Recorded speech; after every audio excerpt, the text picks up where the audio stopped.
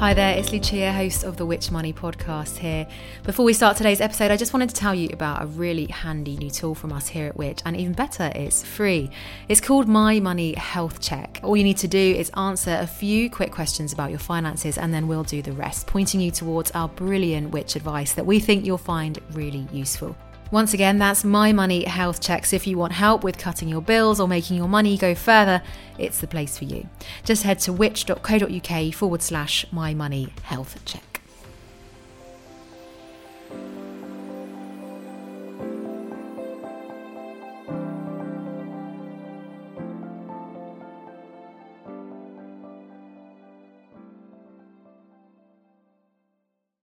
Welcome to the Which Money podcast, your weekly hit of money news and personal finance hacks to help make you better off. I'm your host, Lucia Ariano, and here's what's coming up this week. I do think we will see, with rates rising sort of across the board and the changes to the base rate and the cost of living, we probably will see the market slow down quite considerably in the coming months. The government hasn't done an impact assessment, and Michael Gove's come out and said, no, we've not assessed what this policy is actually going to do, which is extremely worrying. They haven't hashed out the details, and that's why it feels rather political. Every year we replace about 5% of the houses we sell this way. As a result of this, the UK society is running out of housing that is affordable. Now, when it comes to the property market, there are always new figures to crunch and big headlines making a splash. But over the last couple of months, it's been a particularly busy one, with big changes affecting borrowers, first-time buyers, leaseholders, the list goes on. And as the Bank of England says, the housing market is closely linked to consumer spending. So with the cost of living crisis continuing, where does this leave house prices and anyone looking to remortgage, sell or buy? To answer some of these big questions and shed light on recent announcements, I'm very happy to say I'm joined by our podcast regular for all things property, Which property expert, Stephen Maunder. Hi Lucia, nice to be back on the podcast this week. So good to have you back, Steve. So I mentioned there that crucial link between consumer spending and the housing market, because at the start of this week, we heard how the UK economy had shrunk for the second month in a row, according to the Office for National Statistics.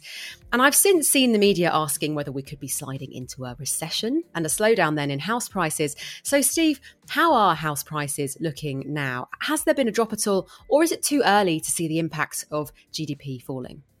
Well, at the moment, it's too early to say, really. I suppose the most important thing to point out is that the property market isn't bulletproof from issues in the economy, but historically speaking, it tends to ride out most crises.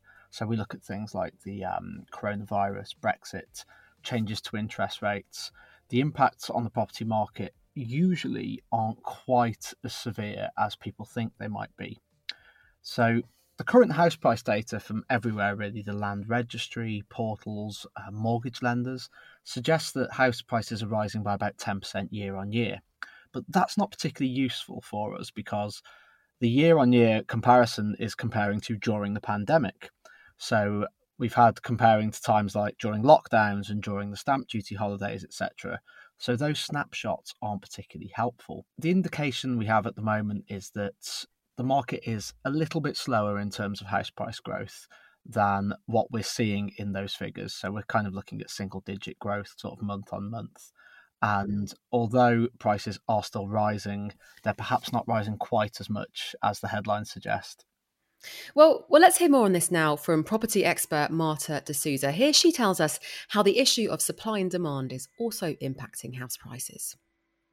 I think the only person that can answer the question about where the property market is going to go is someone with a crystal ball, because it is very difficult. A lot of people predicted that COVID would really reduce the market. We'd have a huge correction in the market. I actually personally did not predict that. I thought there would be a slight slowdown, but only in the growth. It would still continue growing and be quite strong, which it actually did for the year to come. We are going to see a cooling off of prices. We've already seen that.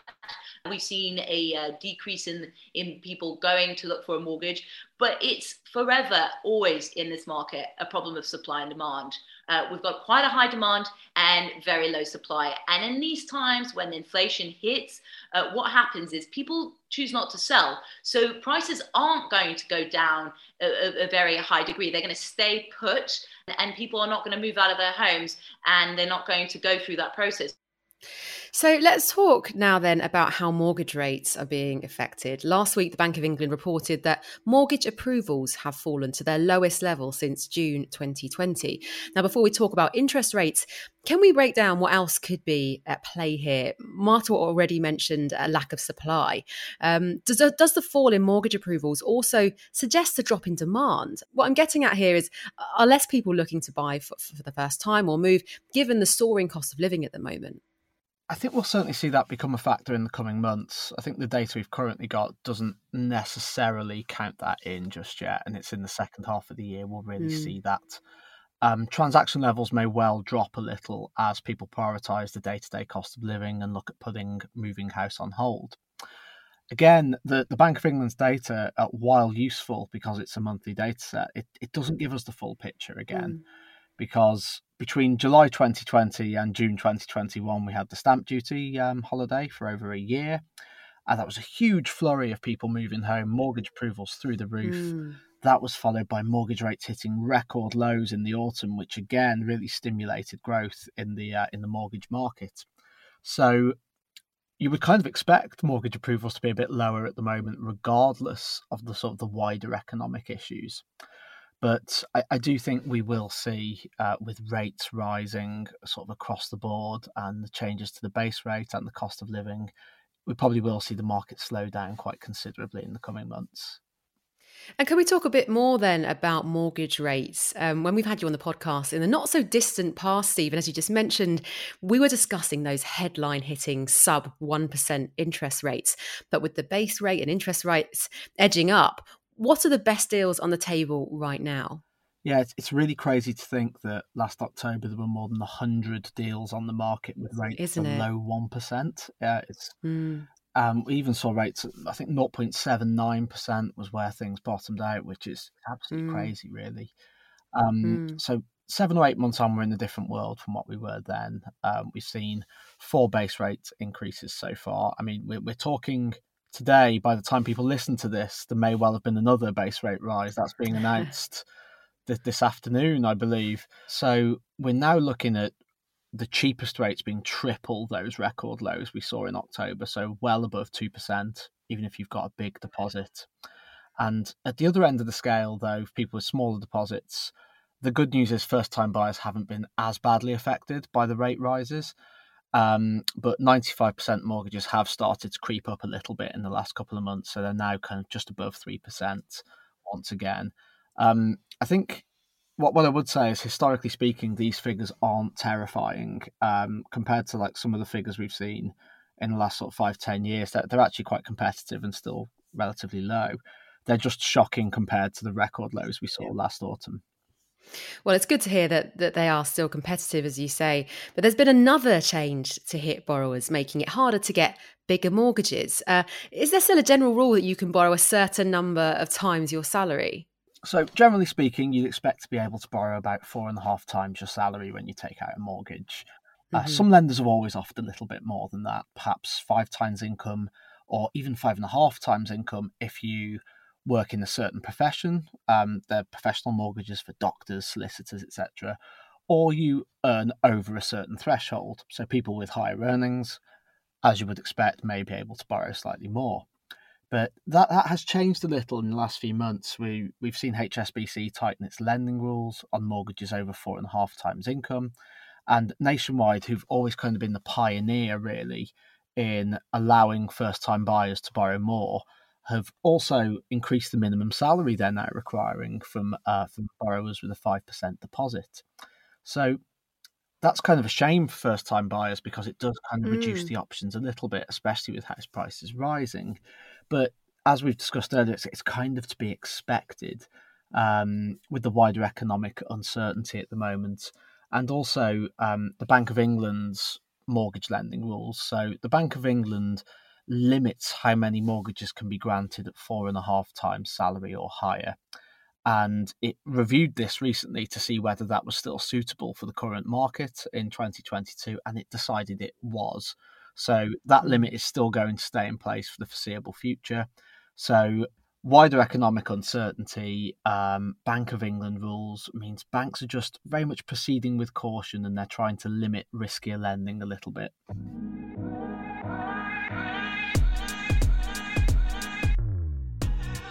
In response to these rising figures last week, there was an announcement from the Prime Minister, Boris Johnson, pledging to turn so-called Generation Rent into Generation Buy in a review of the mortgage market to help more people get onto the property ladder.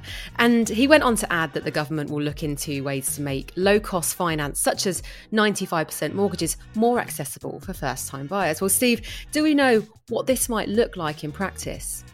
Well, this is certainly a really interesting announcement, because ultimately there is only so far the government can push the current rules, as I just mentioned about the Bank of England limits, etc. The crucial thing, and the government seems to know this and accept this, is that house prices are unlikely to fall anytime soon significantly. So it's all about making credit more readily available. In the last sort of 5 years, we've seen increases in the number of 30, 35, even 40-year mortgage terms. And it wouldn't surprise me if the government's way out of the current situation is to try and find a way of allowing first-time buyers to borrow more money for longer.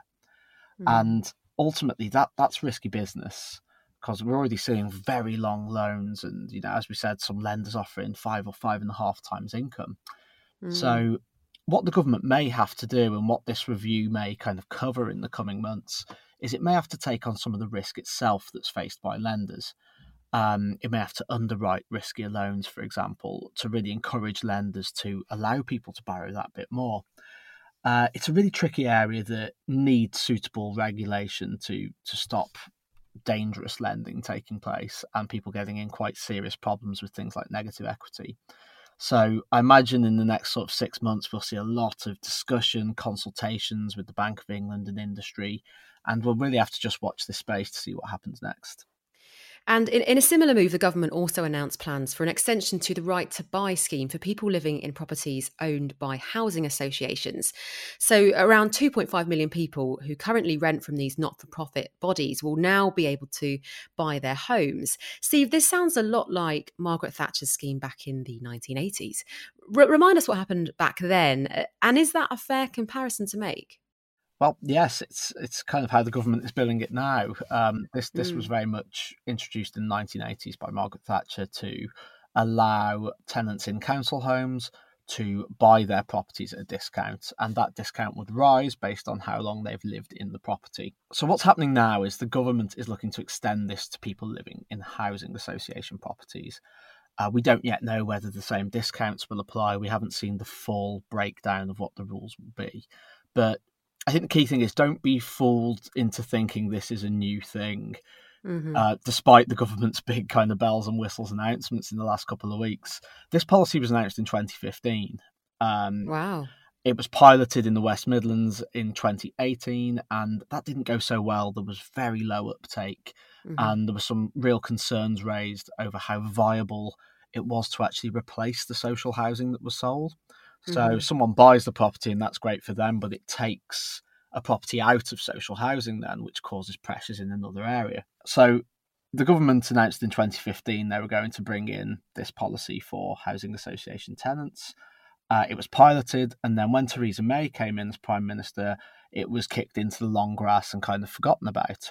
And now it's being re-announced and relaunched as kind of new exciting package, but we haven't yet really seen whether it will be any different from what happened last time. Well, now back to your point, Steve, about how viable the right to buy is. We've also been speaking to Dr. Alexander Ziamalis, Senior Lecturer in Economics at Sheffield Hallam University, and here he tells us where problems may lie in the new scheme. There are quite a few issues. The issues broadly fall into two main categories. The first category is about the people who will be getting those properties. That's one category. And the second category is about the UK society as a whole. So for the first category of reasons, we have people who will be getting a mortgage. Now, these are people who may be struggling already with living cost expenses. And now they will be given a mortgage, and they will be given the mandate basically to pay for all households maintenance by themselves. So can they really afford a new boiler? Can they really afford to fix the roof in the midst of a living cost crisis? Now, for the second big area of issues, the problem is that we tend not to replace those houses. So we sell them away at a very, very low price usually, and then we do not replace them. So every year we replace about 5% of the houses we sell this way. As a result of this, the UK society is running out of housing that is affordable. And when we put this topic to Marta, she also flagged that a reduction in the number of housing association properties could be an issue. What does this do? This reduces housing association stock. So they're going to have an imbalance in their balance sheets in terms of stock of property that they could offer other people. This means that people that actually need to get into a housing association won't be able to. The government hasn't done an impact assessment, and Michael Gove's come out and said, no, we've not assessed what this policy is actually going to do, which is extremely worrying. They haven't hashed out the details, and that's why it feels rather political. Ending there on affordable housing, which is a huge topic of debate. And following on from this, I feel like we're running through a number of very similarly named initiatives today, from Right to Buy to Help to Buy now. It's all changing, isn't it, Steve? We're nearing the deadline for first-time buyers to take advantage of the scheme. Do you think it's one buyers should be in a rush to make? Yeah, so Help to Buy, yeah, it is quite similarly named, isn't it? But it's been running since 2013, scheme for first-time buyers, primarily to buy new build houses with 5% deposits and get an equity loan off the government, which means they can take out smaller mortgages. I won't go into further detail because it's a scheme that's been around so long. I think people have got a good handle on what it's about. But essentially, it's coming to an end next March. And the government was expected to say that if you want to buy a home under Help to Buy before it ends, you'll need to reserve it before the end of December, just to give you time to actually get all the process done before the deadline in March. But now it's actually said that you're going to have it done by the end of October. It's brought the deadline forward by 2 months. So from the point we're at now, buyers basically have about 4 months to reserve a property. Now, this doesn't necessarily mean you should rush to do it. Help to Buy has been great for some people, and it's hundreds of thousands of homes have been sold under the scheme. But we've raised a lot of serious questions in the past about its effect on house prices. Really, the soaring cost of new build homes has really been influenced by the Help to Buy scheme. So I think that the jury is out on the pros and cons of how well it's gone. Even though the deadline is coming up in just a few months, it's important to weigh up the various different options. One thing to keep an eye on actually is the government recently launched its First Home scheme, which will allow first-time buyers to buy properties in their area with a discount of up to 30%. Now, I get the impression from the government that this is going to be quite a big thing over the next year or two. It's been rolled out quite slowly at the moment, so we're seeing councils that are being involved prioritising key workers in their areas, for example, and not that many properties being sold under the scheme just yet. But I do feel that once Help to Buy kind of goes away, this will be the thing that really comes out, and the government will really push this to try and get buyers to use it. So if you are thinking of buying a home, it's worth just looking at these options and weighing up whether they might be viable for you. I mean, that sounds like a dream scenario, doesn't it? Getting up to 30% off a property. It almost seems unreal. I think the thing with first homes is that we just don't yet know what types of properties will be included or exactly where they'll be and how many of them will be in each area. So it may be that whereas with Help to Buy, there's lots of properties sold under the scheme, available under the scheme. It may be that with First Homes, initially at least, there's a bit more of a battle to actually get one. So I think that might be the biggest obstacle in the short term. But I do think the government will roll it out in a much bigger way over the next year or so.